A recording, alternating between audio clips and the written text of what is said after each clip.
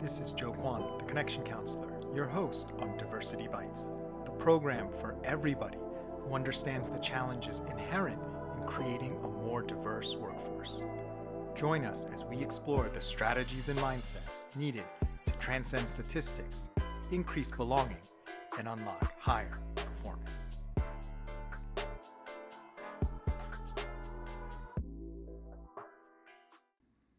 Hello, this is Joe Kwan, the Connection Counselor, and welcome to another episode of Diversity Bites, the only daily diversity podcast in the world. I'm also the creator of the Everybody Thrives program, which is for companies looking to unlock the full power of all their people. So this week we're going to talk about the topic of entitlement. And I always like to concentrate a lot of my leadership teachings and efforts on two basic areas of performance and high performance and success and what actually creates success. And those are two distinct and separate things in my mind.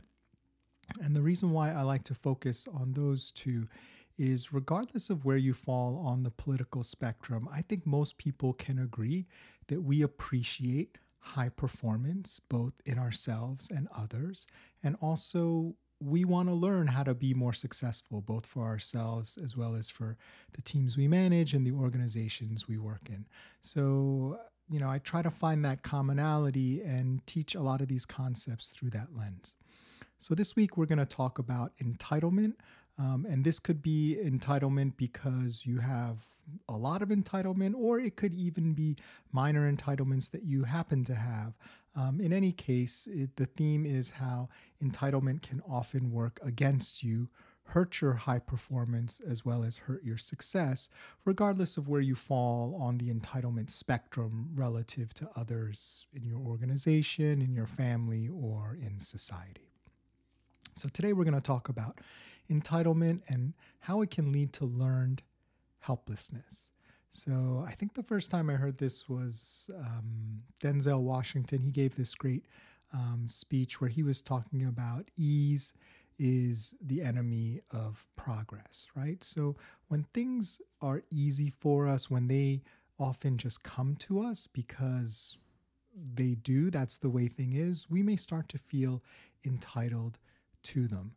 And the problem with that is you sort of lose that fighting spirit, right? To try to get something that may be out of your reach.